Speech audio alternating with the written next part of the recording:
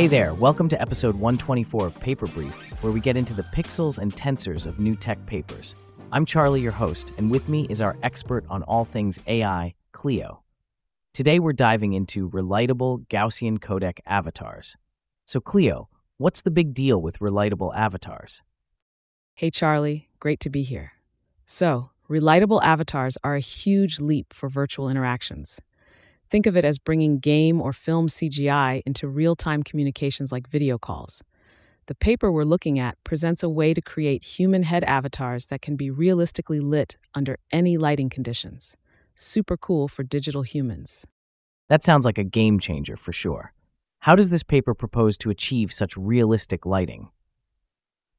The magic is in something called 3D Gaussian splatting, combined with learnable radiance transfer. Basically, it approximates complex hair and skin structures with 3D Gaussians, which are math functions that help in handling the lighting in a very nuanced way. Fascinating. So if I get it right, this gives greater detail to features like hair? Exactly. Traditional methods struggle with fine structures like hair. This approach lets them render hair with all its details and under different lighting, no small feat in real-time graphics. Sounds like there's some heavy computational work behind this. What's the catch? Does it require some beefy hardware? Surprisingly not.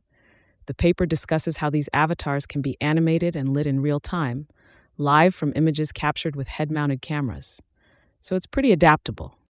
A live, real-time, relighted avatar. What are the implications here? Oh, the possibilities are endless. Apart from obviously elevating virtual meetings, this could revolutionize remote work, online education, even virtual concerts and broadcasting.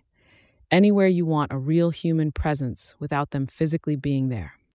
Well, this tech is definitely shaping the future. Amazing stuff. Thanks for the insights, Cleo.